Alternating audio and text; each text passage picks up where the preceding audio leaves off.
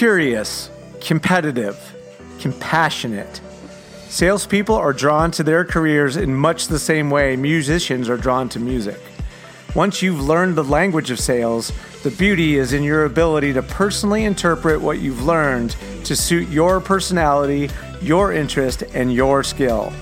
My name is Roger Burnett, and this is the So You're in Sales podcast, where we consider ways to grow as people as we advance in our careers and learn firsthand from those ahead of us on the path to accelerate our journey. I'm lucky to get to talk every 2 weeks with entrepreneurs, business owners, thought leaders, authors, and people of all walks of life, each with a unique story to share and a look at their lessons along the way. Prepare to be educated, informed, entertained, and inspired. This is the So You're in Sales podcast.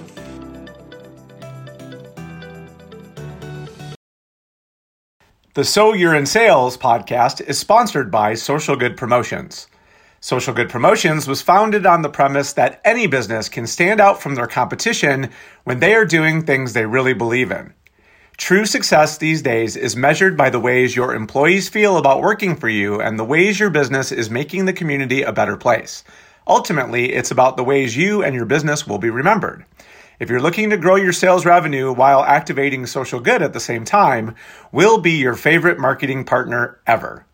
Book a meeting with us at socialgoodpromotions.com, follow us on Instagram at SoGoodPromo, and let's get connected. We've done great work using our unique and effective strategy. Let us show you how. Now, on with the show.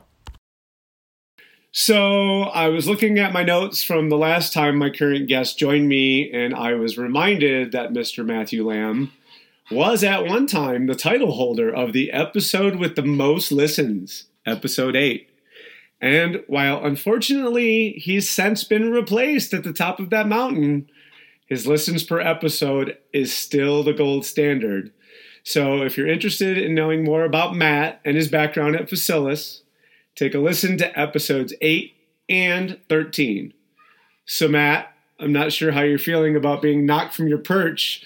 Maybe we need to get the word out to the Facilis team that the big man needs a little more support.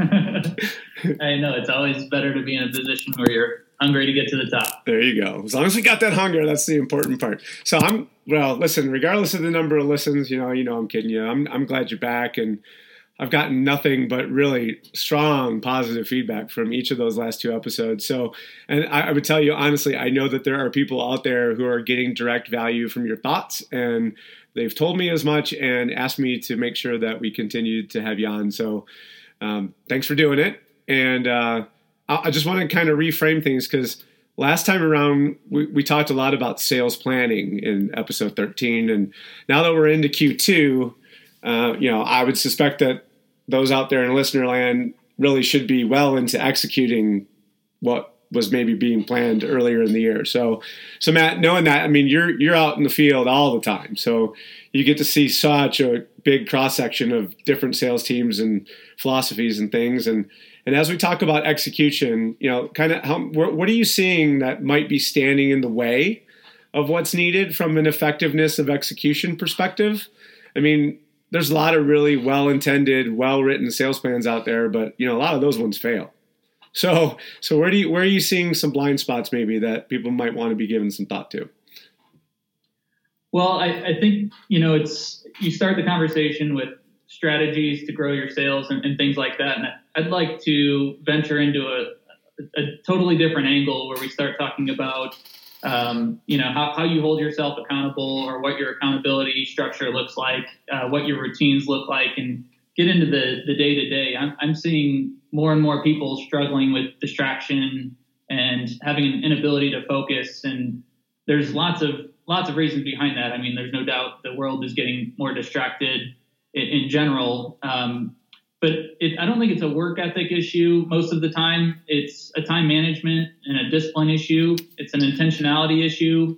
And I think it's really important that if this isn't in a good place, nothing else matters. Your plan really doesn't matter if this isn't in a good place. So that will only lead to once in a while wins or Band-Aid wins. And nobody should go through their life, career, or any given year with a Band-Aid approach. So hopefully in this podcast, we can tackle some things that contribute to a built to last approach, where you have a solid foundation to build from. And that's where goals, accountability, and routines are really top of mind for me, especially in the last week. As it turns out, when you reached out to me, I had 2 different conversations with people that were really struggling, weren't where they wanted to be.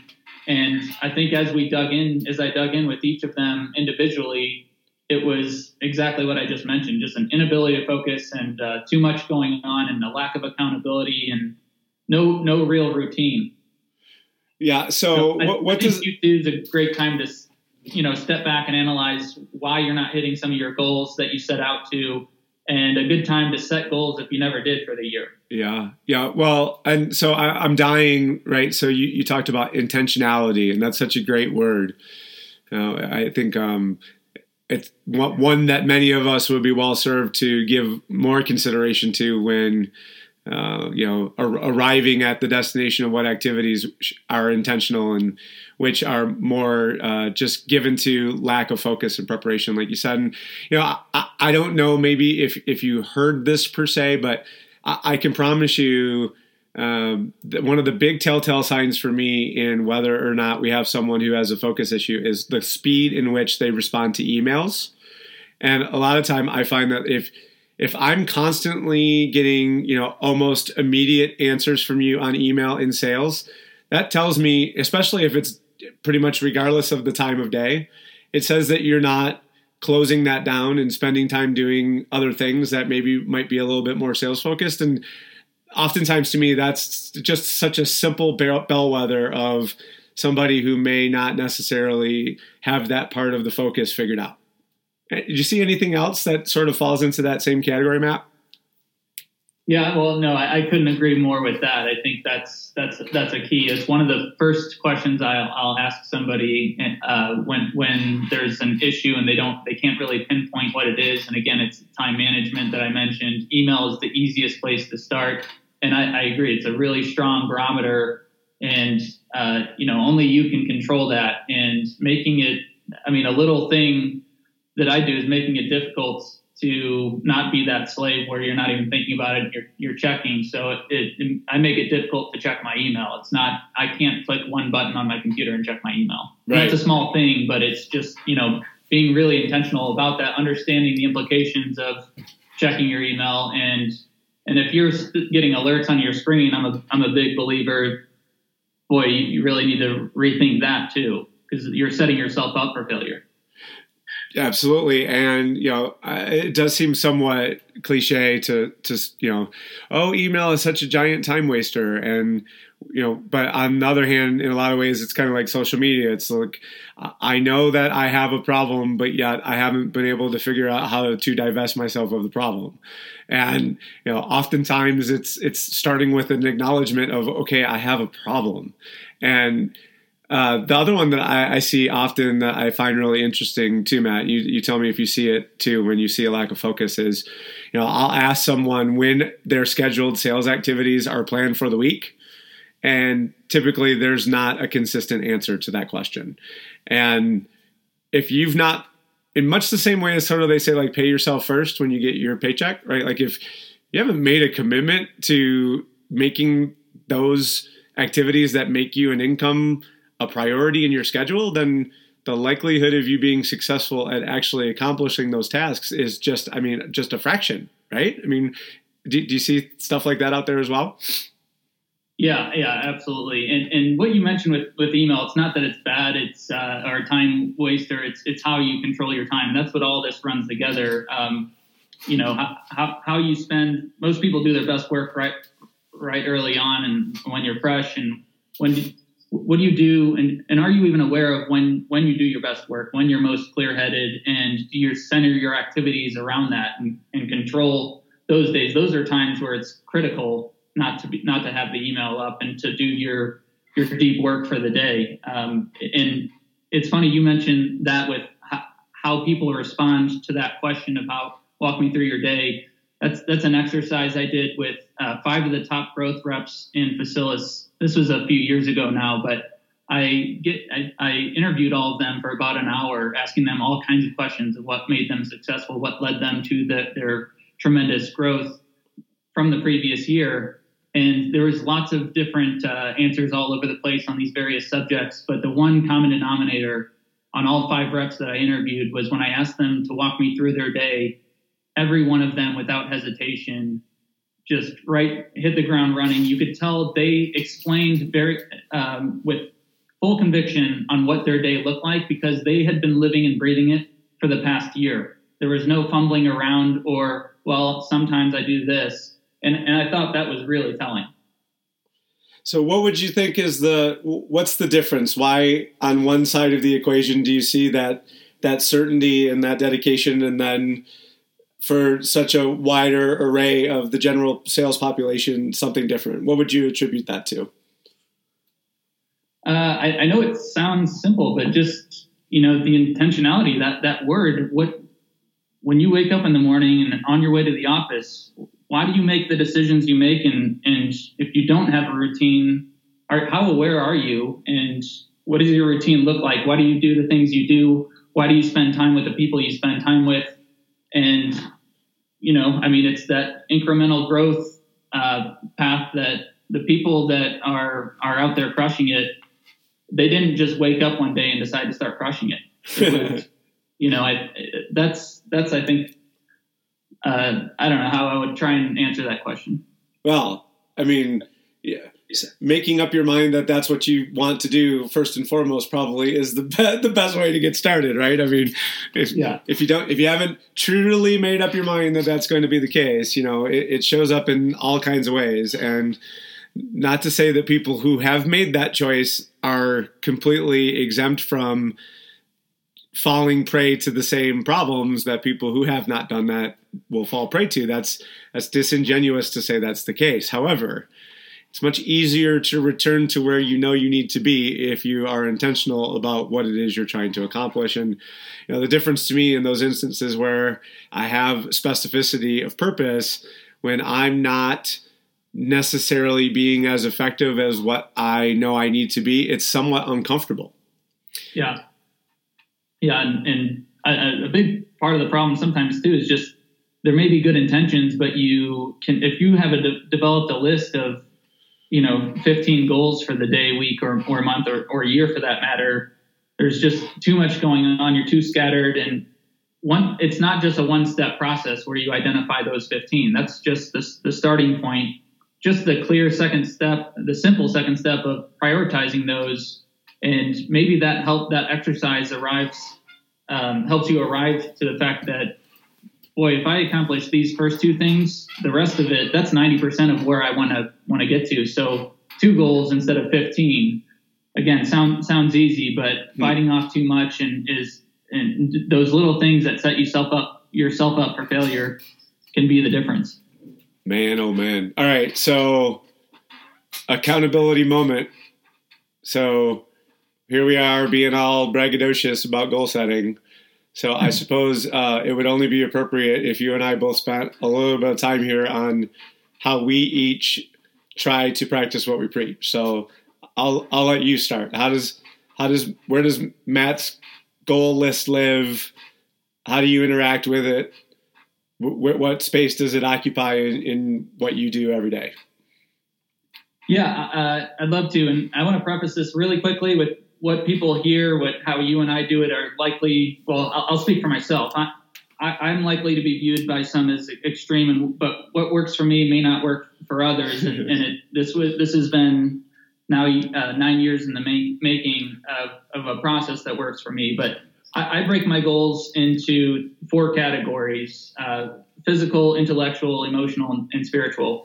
And where I want to be with each of those, and once I dive down, and it's a deep dive process each year, but once I pinpoint exactly what that looks like, I have a running spreadsheet that I keep, and each month I will focus on that month and just update on a daily basis any progress I've made on each of those. And that system works well for me because it gives me a long enough leash to not have to hit on every cylinder every day, but I've been doing it long enough to know that if I go 10 days without doing something, it just, like you said, it feels really uncomfortable, and I kick it into gear on each of those. And so that's a little accountability factor for me on just kind of seeing how my year is unfolding day after day, week after week, and month after month. And that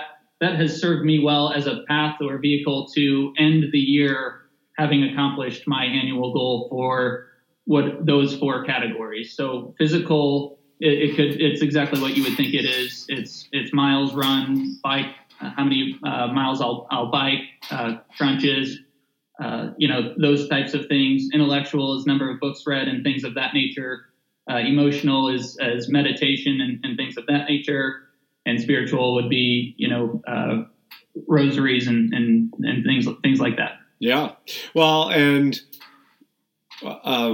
I started to say that uncomfortable feeling was weight, but I thought better of myself, because it's not weight, it's knowledge. It's understanding if you've given yourself something that is a target and you knowingly are ignoring it, then it should have some effect on you, because if you've not made a commitment, then it wasn't really a goal in the first place, right? So if it's like, oh, that's no big deal, well, you're either making excuses or that wasn't really a goal and probably shouldn't have been on the list in the first place. But while I don't do exactly what you described, because yeah, that is super detailed. Wow, good for you. But on the other hand, I was thinking about it, and what a great way for you to look back on how you've evolved in each of those areas over time, based on the fact that you have it all kind of as a running thread. And yeah, it is. It's really cool to be able to look back and see how many miles I ran in 2011. Or one thing that will typically put people over the edge on thinking I'm crazy is I've tracked every alcoholic drink since then. So that's an idea of something that's in there as well. But again, it's a good accountability factor. Oh boy, if my insurance provider ever got a hold of that for me, All right, so that's very specific from a tracking perspective. But I guess here's the thing, right? So it's kind of a side topic, but it's related in a lot of ways. So, you're such a data-driven person. So it is clear to me that someone as data-driven as you would be interested in both recording the data for the sake of gathering it. But more importantly, I know that you are also really, really into analysis. So how are you doing? What are you doing with what you're recording, and what does that do for you that maybe somebody might not be thinking about from a why tracking would be important? Well, it gives you perspective. I'll tell you, with the alcoholic drinks, the first 2 years, I didn't have a goal at that point. It was new, and I was floored at the number that I ended up at. And that self-awareness, that's a big part of it. The whole process is just being self-aware of how you're doing in various aspects. And again, that turns into intentionality and all that stuff. So I think, I certainly haven't hit every goal I've ever set, and some of that's biting off more than I can chew. Meditation is one that I struggled with for years. I never hit that goal, and I was hitting the other ones. It was a new goal, and I think it just wasn't a priority for me. And I finally had to commit to it and get serious about it and make it a priority in order to hit my goal. And I'm really glad I have. That's turned into, it really made me question, well, why is this a goal, and why am I not hitting it? Do I believe in this or not? And that sheer fact of kind of anyone can sit there on New Year's Eve and map out where they want to be. But if you're not questioning that at every step of the way and tracking it, you're, the progress and why you did that in the first place and where you're going with that isn't really going to go beyond that one day. So that the analysis is easy because it's just the ongoing self-awareness factor that anyone has. Can't set your mind to something if you haven't thought that that's what you want to do yet. right? So Right. what's been interesting for me over the years is my ability to stop getting ready to get ready to, and to actually start doing things. And well, again, I'm still not perfect at it, but the what I found to be the catalyst for that change, at least in the positive direction, as I'm heading in that way, is being able to put it down on paper, tell other people that it's what I want to accomplish, and find other people who have the same ideas. So that by creating a peer community of like-minded individuals around those things you're trying to accomplish, it gives you a much better opportunity to feel responsible for the outcome. Right. Exactly. Those are two great ways to publicly stating it, and the accountability factor is huge. How do you hold yourself accountable? Do you have some groups or key people that you go to? Well, it's funny. I was thinking as you were describing those 4 categories. So I would say maybe those categories sound slightly different, or maybe I use slightly different adjectives, but the notion of there being 4 slices to the pie and them each falling somewhat in similar groups, if you will. I have different accountability partners for each in a lot of ways. And what I've done is tried to find, if I don't perceive you as being credible in a space that I need to be held accountable, I won't be able to have you be my partner there. So, for instance, in the gym, I have a trainer, right? For mindfulness, I have someone who's achieved a higher level of consciousness and enlightenment than who's helping me along on my journey. Financially, we have enlisted a group of people that are our team, my wife and I, to help us try to achieve our objectives, right? So by doing that, I feel like I'm being specific and intentional about those objectives. And because I'm, in some instances, in most instances, actually even paying people to do that work to help with the accountability, then I surely am just cheap enough to make sure that I'm going to work super hard to justify the money I've spent. Right. So there's that. Not everyone is capable of being able to do that. So I'm fortunate to a certain extent, but there's other people out there who would tell you that if you aren't investing in that portion of yourself, even with dollars, actual hard dollars, then you are only limiting your own growth. So be it mindfulness, meditation, sales training, getting a coach, going to the gym, those things are all available to you. Stop drinking, whatever it is. But the first most important thing is you have to decide that that's what your goal might be.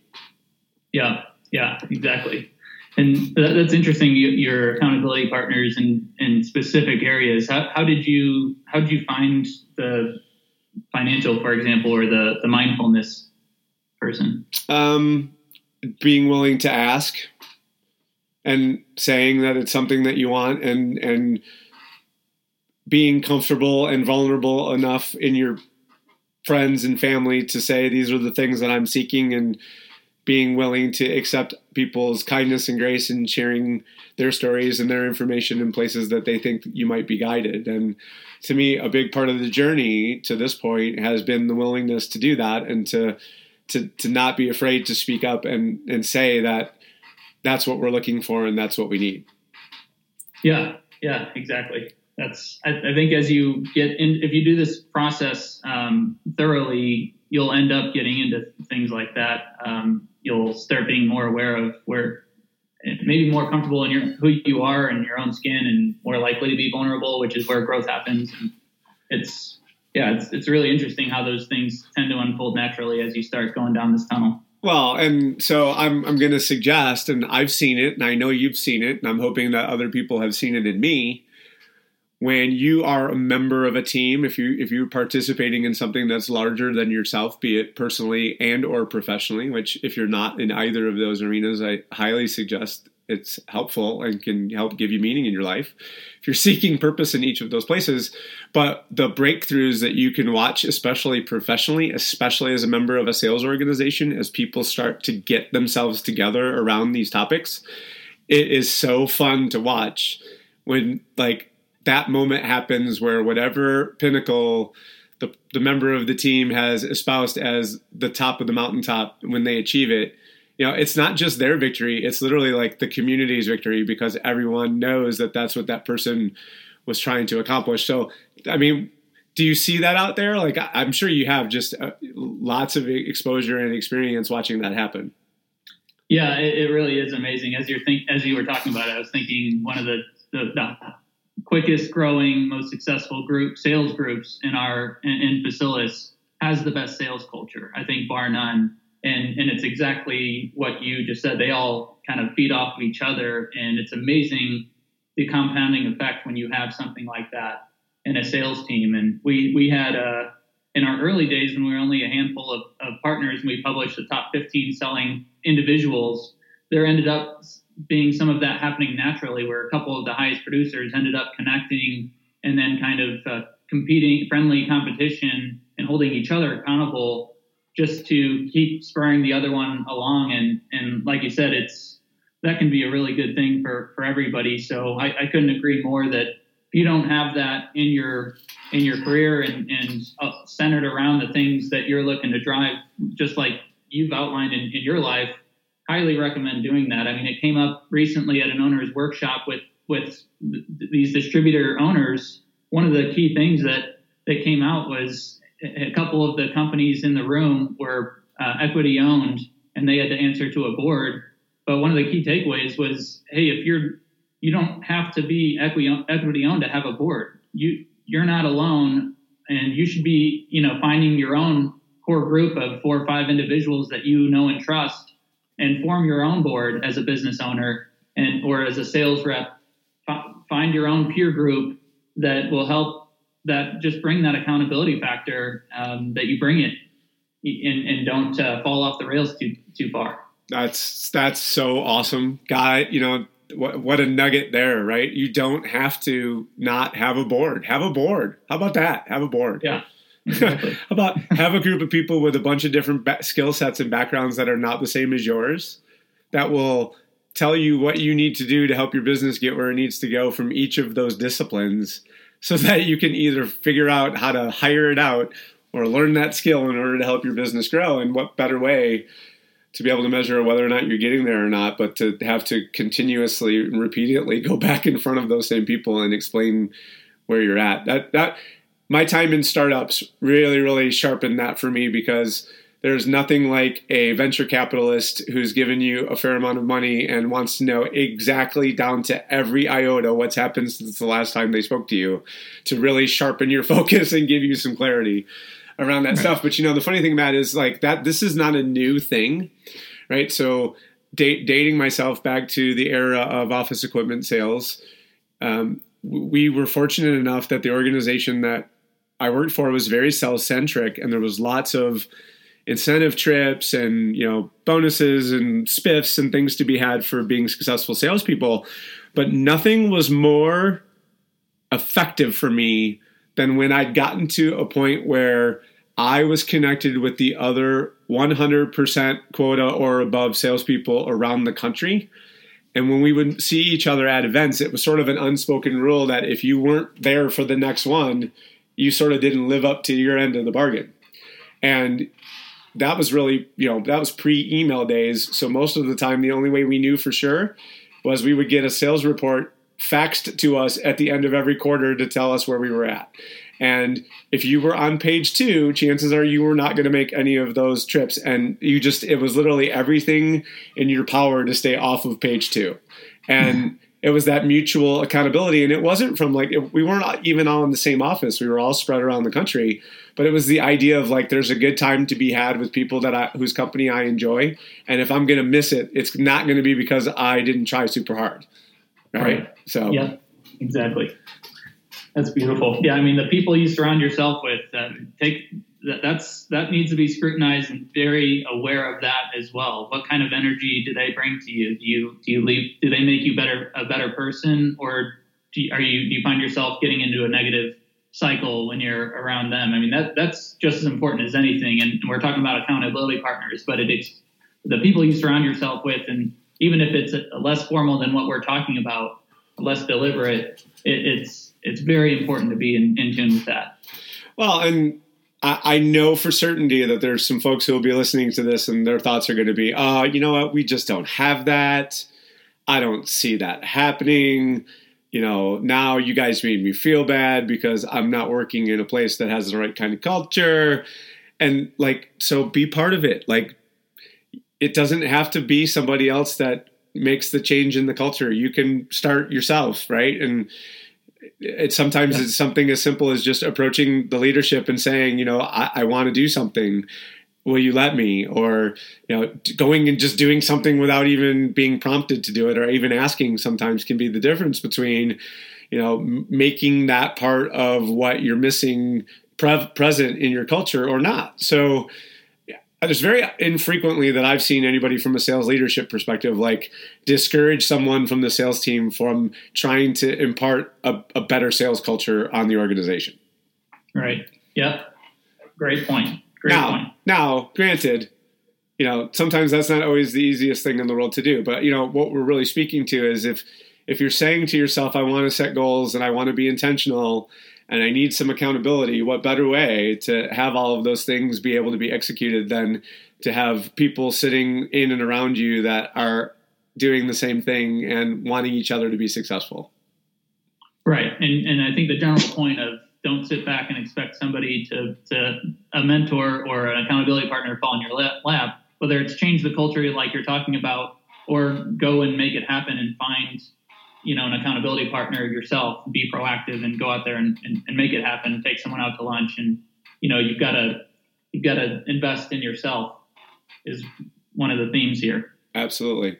So, four stages, equal participation would suggest that there would be a way to go out and actually set a calendar that said, I'm going to dedicate time to each of those activities. So I'd love to see somebody's example come back to us of the change that they make where they become more intentional and fill out their calendars so that we can feel like we accomplished something today. What do you say, Matt?